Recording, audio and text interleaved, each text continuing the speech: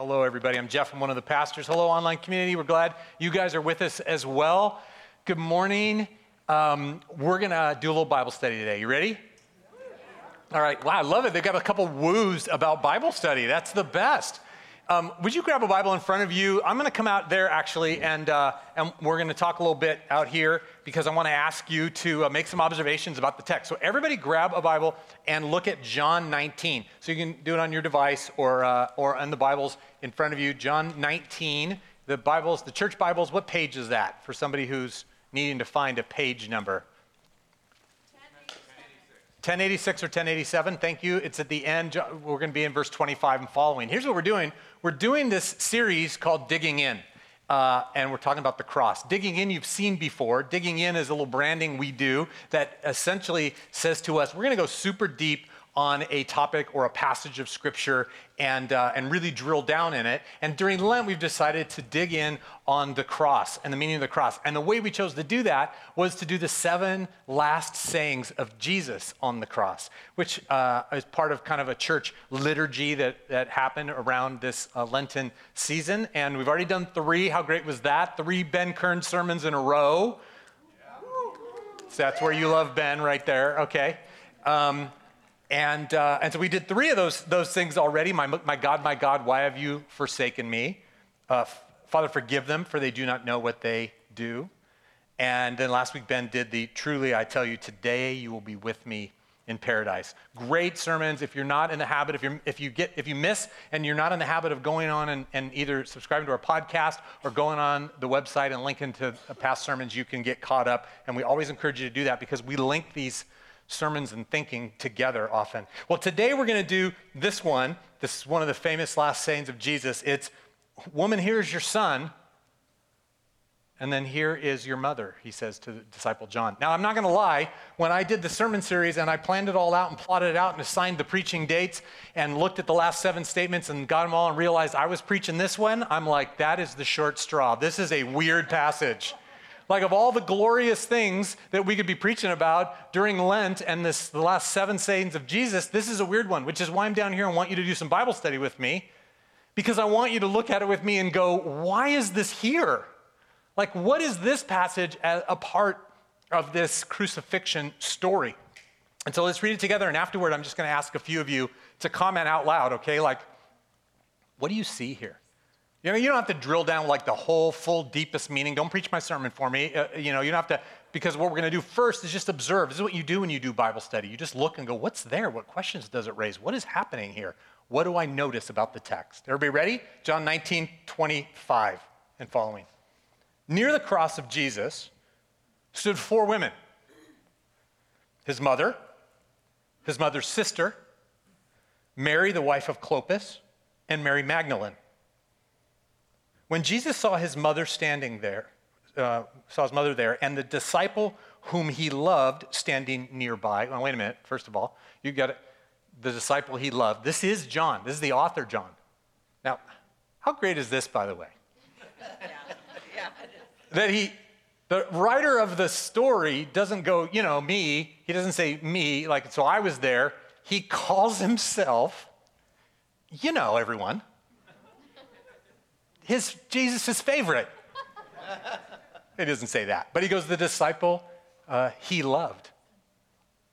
Okay, that is a healthy spiritual self-image. I'm going to tell you right now. There's 2 kinds of people in this room. Some that are like, totally get that. That's me. And other people are like, I wrestle to figure that out. So for some of you, that might be the only sermon you need to hear today, which is that there is a place to put yourself, an understanding in your mindset where you're like, yeah, that's me, the disciple Jesus loved. I love that little side piece there. All right, so that's John. So back to verse 26. So when Jesus saw his mother there and the disciple whom he loved standing nearby, he said to her, woman, ma'am, it's not a derogatory term. Woman, here is your son. And to the disciple, here is your mother. And from that time on, the disciple took her into his home. Isn't that a sweet little passage right there in the middle of all that? So here's the crucifixion story. Jesus is on the cross. They've nailed him to the cross. They've gambled for his clothes. They've mocked him already. He hasn't yet died, but Jesus looks down and goes, Mom, here's your son. And John, here's your mom. And from that time on, John took her into his home. Now, what else do you see in this text? What do you notice here? What's this? What's in this thing? What are some things that you see?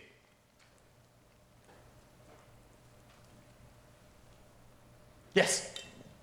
So a woman in that time, in that culture, if she had no male relatives, would have nothing to eat. They would die of starvation because they needed a male to provide for them. Thank you. I'm going to repeat that for our online community as well, for everybody in the room. A woman at that time didn't have a job. She didn't have a way to take care of herself. Men provided for the family, and so Jesus was taking care of his mom. Good observation. Good.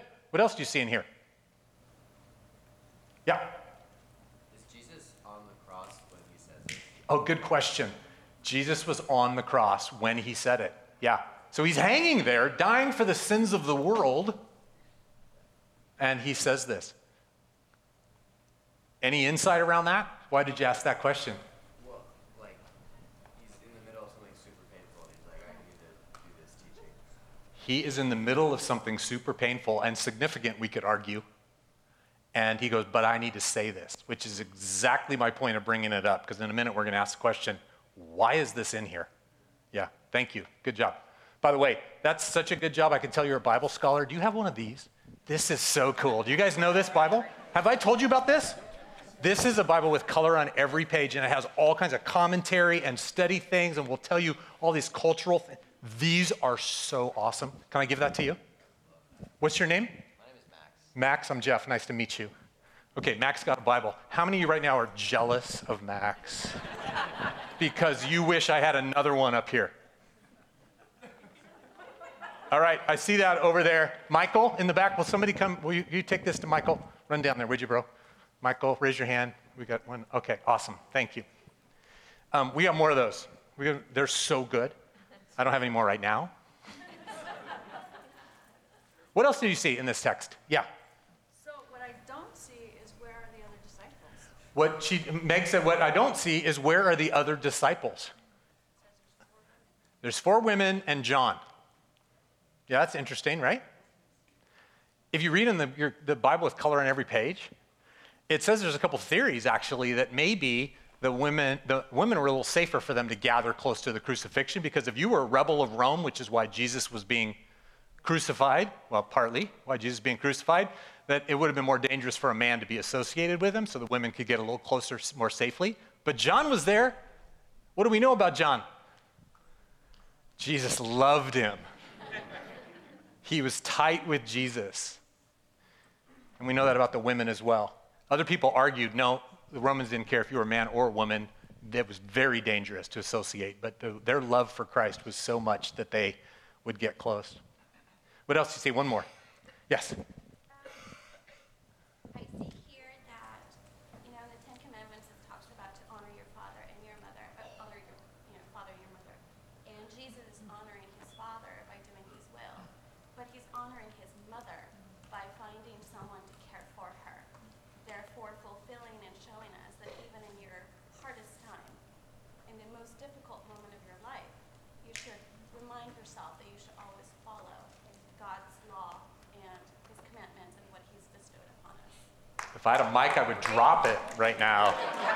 So online community, what she said was, and I won't say it as eloquently, she said that here's Jesus honoring we're told in the Ten Commandments to honor father and mother. And he's honoring his father by doing his will, by going to the cross. Not my will, but yours, he said in the garden a few paragraphs before. And he's honoring the law and his mother by taking care of her. What it teaches us, she said, was, tell me your name? Emily. What Emily said, what it teaches us is even in our darkest moments, we can honor God and be obedient to him. See, we're doing this. Can we just go home? That'd be awesome. What we're doing in this series is to say what was happening on the cross and what does it teach us about our lives, our lives. And that's one of the things that it teaches us, that even in the most difficult times, we're going to be able to honor our Father and honor Jesus and live out his example. Well, I'm going to talk about a couple other things that it does. And by the way, I have a list of the women here, and I don't have time. I went late last hour, and so I don't have time to go through them. But it's really fascinating to look at this list of women that were there, these 4 women, and cross-reference them.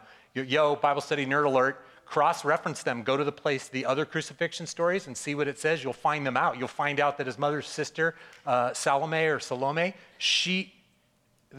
it mentions her by name, and then it says she's the mother of James and John, the disciples, the sons of thunder, the sons of Zebedee, which means that James and John wrote the book, was Jesus' cousin. Did you know that? I spent $100,000 on seminary. I did not know that.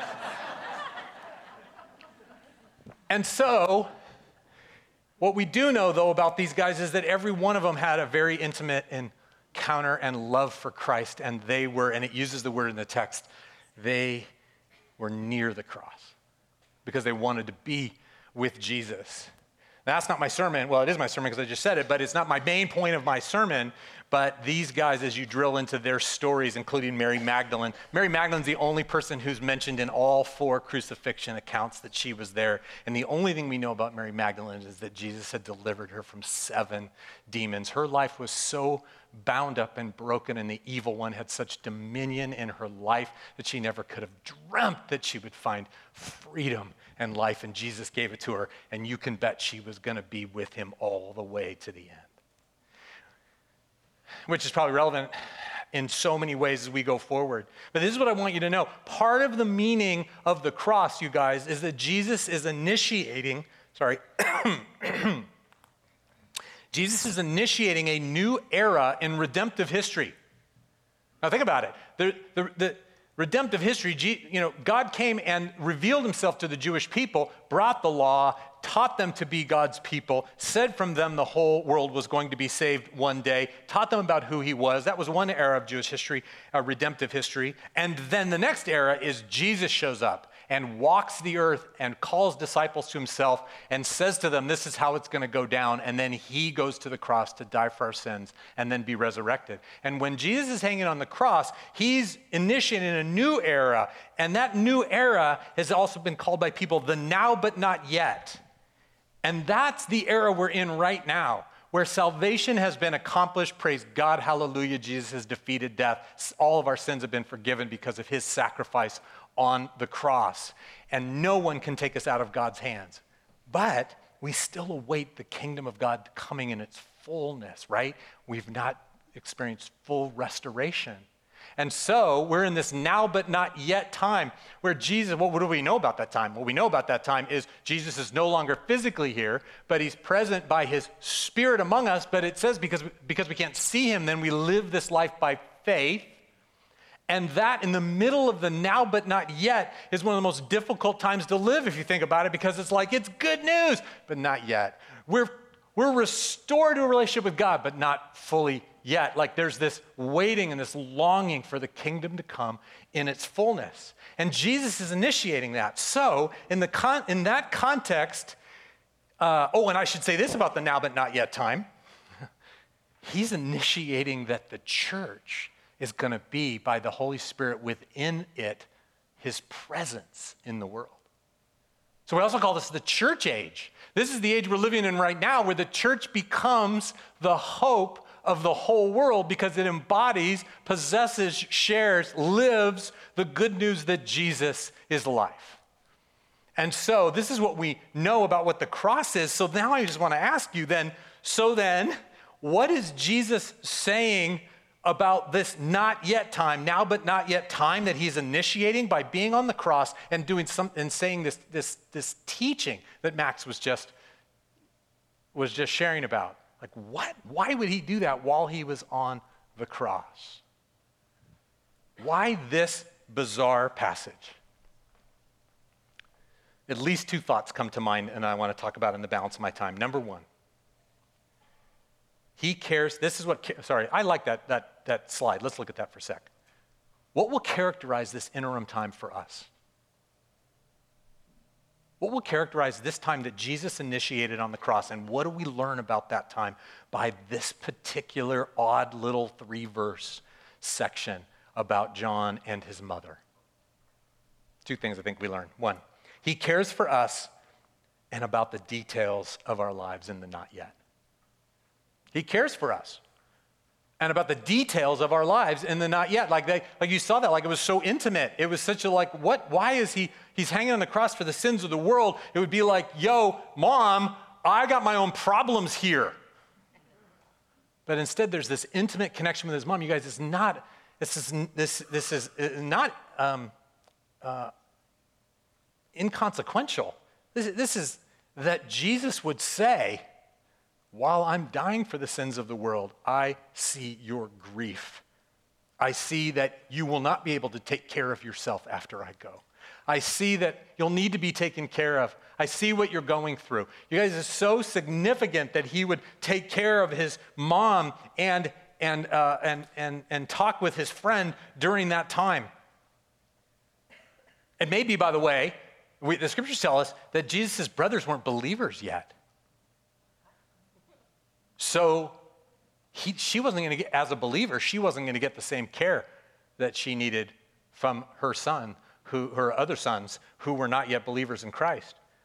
But this is addressing, let's broaden it from that situation. This is addressing us wrestling with all the questions. Does he see me? Does he know the details? Does he know that I've been without a job for 3 months? Does he know that I carry this anxiety? Does he know that I'm lacking here? Does he know that if I don't get some direction, it's going to drive me crazy with the anxiety of not knowing what is ahead? Does he know my pain? Does he feel it for me? This is the question that we carry, guys. This is our core doubts.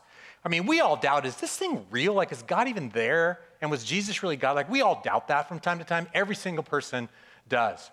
But our real doubts, because then we go, that makes sense. But our real doubts is that he's in heaven dying for the sins of the world, now, having died for the sins of the world, running all the things. Our real doubts are that in the midst of that, he goes, and I see you and your life and your struggles and what you're carrying and what you're longing for, and I see it and know it, and I am in it with you. That's where our doubts are. And I think that Jesus is initiating this church age. He's initiating this now but not yet that we're all living in, where we're supposed to be this presence for God in the world. And one of the things he wants to say by putting this little section in here is, and I see what you're going through in the middle of the now but not yet. That to me is so encouraging and so like Jesus. We would expect him to have done that. And it battles against that deepest wounding in our lives, that deepest doubt and fear in our lives that he doesn't see you, that he doesn't know us. And it moves him to compassion for his mom, which means he's doing the same thing for us. He's moved to compassion with the things that we're experiencing, where we're like, Jesus, if you were right here walking with me, it would be easier. If I knew the end goal of what's happening here, if I knew how this trial was going to resolve, if I could see and feel a glimpse of healing that I need, God, I would be so much more encouraged. And we're now being healed, but not yet fully. We're now walking with God, but don't have full clarity. He sees all that and he knows it. That to me is of unending comfort. Can you imagine? Imagine yourself transported in time with your life and all the stuff you're carrying, and you're standing at the foot of the cross, and Jesus is dying this incredible agony. My God, why have you forsaken me? Remember Ben's sermon? This is a spiritual separation from the fellowship of the Trinity on behalf of us. He's experiencing separation from God for us, and the physical agony, and he's hanging on the cross for the sins of the world. And he looks at you if you're there at the foot of the cross. And he's like, Spencer, I know what you're carrying, man, and I will not leave you alone in it. I will meet your needs, and I'm with you, and I'm in your story. And he looks at every one of us. Gigi, I'm in your story while he's on the cross. That's why this story is here. And what it teaches us is the cross is initiating a new era in the redemptive history. And what he's saying is, and he will care about our lives and the details of our lives, even in the midst of this season, as Emily so eloquently shared with us earlier. Even in the hardest moments, we can honor our God and serve him. Man, I love that. And even about many of the things in our lives, he goes, and what you're going through right now, It's not as it should be. And it won't always be that way. And I have compassion on you as you wait now, but for the not yet. One day it'll be fully restored, but I know not now. And he has compassion and care for our lives, even in the middle of that. That should minister to us in the deepest core, because that gets at our deepest core fears. This is why the scriptures talk about worrying. This is why in the Sermon on the Mount, Jesus said this in Matthew 6. Look at this voice this verse. Remember, he said, so don't worry saying, what shall we eat, or what shall we drink, or what shall we wear? I mean, this is for some of us, this is rather archaic, not for others. Some of you are having a difficult time making ends meet and putting food on the table. But for many of us, we're like, well, that's not really my worry. My worry is whether or not I'm going to have enough for retirement. My worry is whether or not I have enough grace to deal with my boss in this particular job. What I worry about is whether or not I can keep sustaining and worrying about my kid. I worry about whether my kid's going to be okay. Like, these are the things that we worry about. And of course it applies to that too. So Jesus is saying, don't worry saying, does God know my story? Don't worry saying, is God going to meet me where I'm anxious? Don't worry, is God going to take care of my family? Verse 32, for those that do not know God run after these things. What does that mean? That means that people who don't have hope that God is in their story have to figure it out themselves. But look at the next line. And your heavenly Father knows that you need them. This is the hope that we have, and this is what Jesus is communicating on the cross. He leaves us in each, let's not go there. He cares for the details of our lives. There's a verse that I didn't put on the screen, but it's so similar to that. It's in Luke chapter 12. You can look it up. It's where Jesus says, are not 5 sparrows sold for 2 pennies? In other words, they're not that important. Yet not one of them is forgotten by God. Indeed, the very hairs of your head are all numbered. Remember that verse? Isn't that incredible? And so do not be afraid, it says, for you are worth more than many sparrows. The thought of Jesus on the cross for the sins of the world going, I know every single thought and care and concern and obstacle in your life. I know it all. And I will take care of you even though you're going to be in the now, but not yet. That's why this passage is in here and what it teaches us about this in-between time. Secondly, he leaves us in each other's hands in the not yet. So the first one, he cares for the details of our lives. The second one is, and he leaves us in each other's hands. He leaves us in one another's hands. That's exactly, of course, what the story is all about. John, here's your mother. I'm going to put her into your hands. Woman, this is your son. I'm going to put him into your hands. You guys are going to be a new family now. I want you to take care of her. This is just an image of all the sweet and simple ways in which we care for one another, but it also manifests way deeper than that, because if this is the church age, what he's saying is, you people who know me, you go take care of people. You go help lead people to life. You look at their lives and their longings and you help lead them to Jesus, because it's going to get rough and I'm going to take care of you. Excuse me. And you're going to need each other to do that. I love that. I just think that's so incredible that he would say, I'm going to put these 2 people together and go, you guys need each other. Dobkins, I've got a little water bottle right there. Would you bring it to me? Oh, thanks, Mark. Jesus is going, look at, this is a calling. So not only does he know us and know the details, but he's given us a calling to care for each other and to care for the world. By extension, it's not just his best friend and his mom. By extension, he's like, the church is going to need each other. And by extension, you're going to need to go out and help people find life in Christ. Tell them I'm busy, okay? I can't pick that up right now.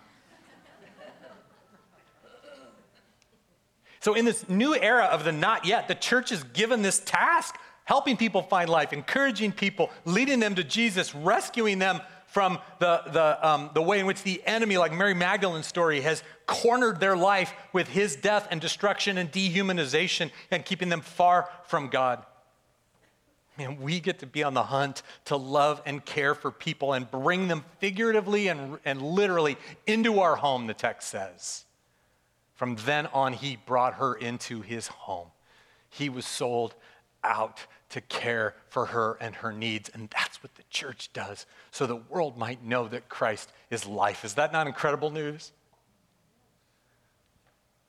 This is why there's that famous passage in John 21. I want to go to it again. I can't preach all the aspects of it, but one of the things that it communicates, this is Peter's being restored to being a Christ follower. Remember, Peter denied Jesus 3 times. And then at the end, when Jesus had been resurrected and was having breakfast with his disciples on the beach, he asked Peter 3 times, "Do you love me?" Remember this passage? And what he's doing is restoring Peter. But remember what the call is. Look at the text with me real quick. It's on the screen here. When they had finished eating, Jesus said to Simon Peter, "Simon, son of John, do you love me more than these?" "Lord, yeah," Peter said, "you know I love you." And Jesus said, say it with me, "Feed my lambs." And then the second time, Jesus said to him, "Simon, son of John, do you love me?" And he answered, "Yes, Lord, you know I love you." And Jesus said, say it with me, "Take care of my sheep." Then the third time he said to him, "Simon, son of John, do you love me?" And Peter was hurt because he knew what was happening, that he was being rebuked and restored at the same time for having denied Jesus 3 times. But Peter was hurt because Jesus asked him the third time, "Do you love me?" And he said, "Lord, you know all things. You know that I love you." And Jesus said, "Feed my sheep." This, you guys, is the calling on all of our lives. And you see what is there. We are to go and love the world. We're going to go to hunt down where there's brokenness and where there's bondage and where there's evil. And we're going to bring the love and the hope and the grace and the mercy of Christ everywhere we go. This is what the church does. And Jesus has called us into that life. Go feed my sheep. And notice a couple things about it. Our love for Jesus is the foundation of it all. That's why these women who loved him and John, his best friend, were there at the cross. Our love for Jesus. Jesus says, "Peter, do you love me?" "Oh, you do. Feed my sheep." That's a direct translation. And so as we love Christ, it isn't for our warm fuzzies, but it's for the mission of the world to set people free, to hold people's hands, to lead people into the presence of Christ. And man, look how costly it is as well. From then on, John took her into his home. He took care of her. He took her on. He didn't dabble. And you see that also the family dynamic. There was a new family getting created. I could preach that forever. This family of God we have. You may have an incredible family, super functional, really close. Everybody loves each other. It's all great. But there's something that God does in the church age where he brings the family of God together and says, you need each other. Now go help people join the family. It's not easy. That's why scriptures say in Galatians 6:2, carry one another's what? Burdens. And so fulfill the law of Christ. We have the ministry to go out and to find the lost and to find the broken within us and outside of us and bring them to Jesus for life and healing. Again, he leaves us in each other's hands in the now, but not yet. He knows our details. I know what you're going to go through. You guys are going to need each other. And so I'm going to give you a calling to find people and hold their hands and walk with them in their needs. Can I give you story time as we're done? Michael, come up and lead us in worship in a second. I'm going to read you a story. You ready for a little story time to close? I heard somebody say, yes, please. Yeah, thank you. The Lion, the Witch, and the Wardrobe. Found this story at the end of that book that is so illustrative of this. Aslan, the Christ character, if you've not read the book or seen the movie, it's just an incredible picture of the gospel of Christ. And Aslan has already died for Narnia. It's been under the control of the witch, the enemy. And all of Narnia has been in winter. It says it's winter and never Christmas. And so there's no life and no color. And the witch has been a domineering, evil leader who turned people into stone statues, which is a picture of the dehumanization and the death that is brought by the enemy. And they've been waiting, and Aslan died to defeat her spell. And when Aslan then rose from the dead and was restored to life, the winter started to thaw. And this is now after Aslan's resurrection, and they are now together with Peter and Susan and Edmund and Lucy, who are kings and queens, which is the church. They're the leaders of the kingdom.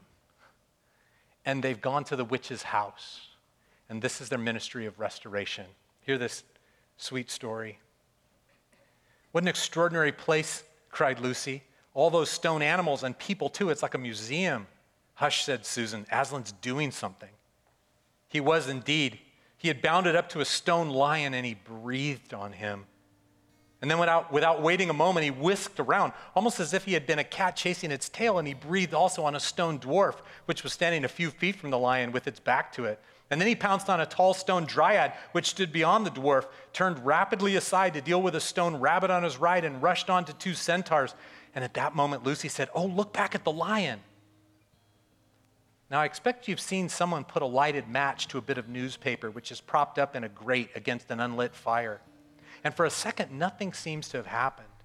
And then you notice a tiny streak of flame creeping along the edge of the newspaper. It was like that now. For a second after Aslan had breathed upon the stone lion, he had looked just the same. And then a tiny streak of gold began to run along its white marble back. And then it spread. The color seemed to lick all over him as the flame licks all over a bit of paper.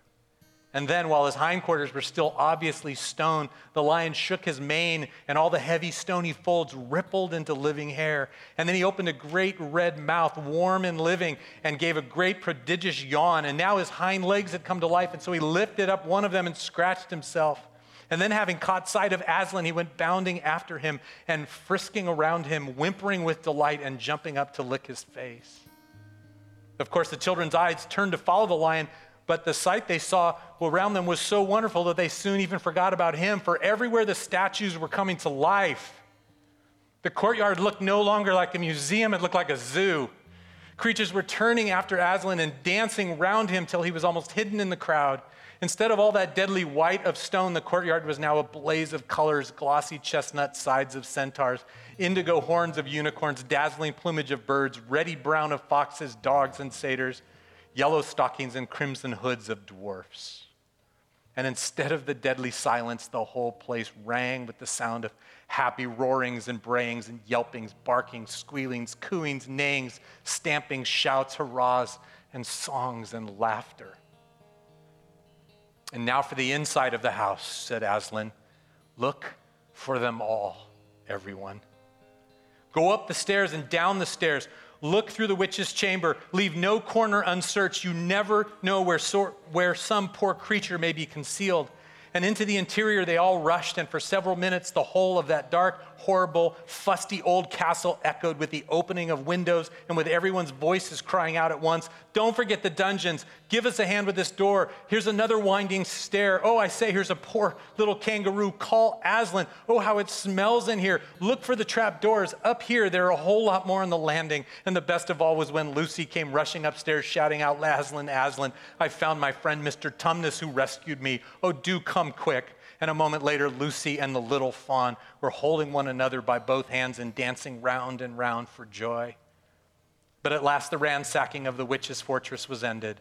The whole castle stood empty with every door and window open and the light and the sweet spring air flooding in to all the dark and evil places which needed them so badly. And the whole crowd of liberated statues surged back into the courtyard and gathered together. That's our ministry. That's the work of God in the world. That's where we, in this now but not yet, in people's pain and longing and anxiety and need for life, that's where we rush into every dark corner in one another's lives and out into our spheres of influence in every place that we walk into. And we bring the healing of Aslan, who turns stone into life and who brings hope for every human soul. Why did Jesus on the cross, in the midst of his suffering for the world, say, "John, Mom, you guys need each other"? Because it was a symbol that in the coming age, we all were going to have that ministry of being cared for in the detail of our lives and then being given the calling to go out and care for one another so that everyone might find Christ. Man, what good news and what an epic call on our lives. For if we are too preoccupied or too busy or frankly too selfish to rush into all the dark places, then we're wasting every day that God gives us. It's the church age. It's the ministry he's given us. Let's be those individuals and that church together. Let's stand and celebrate this good news and worship together.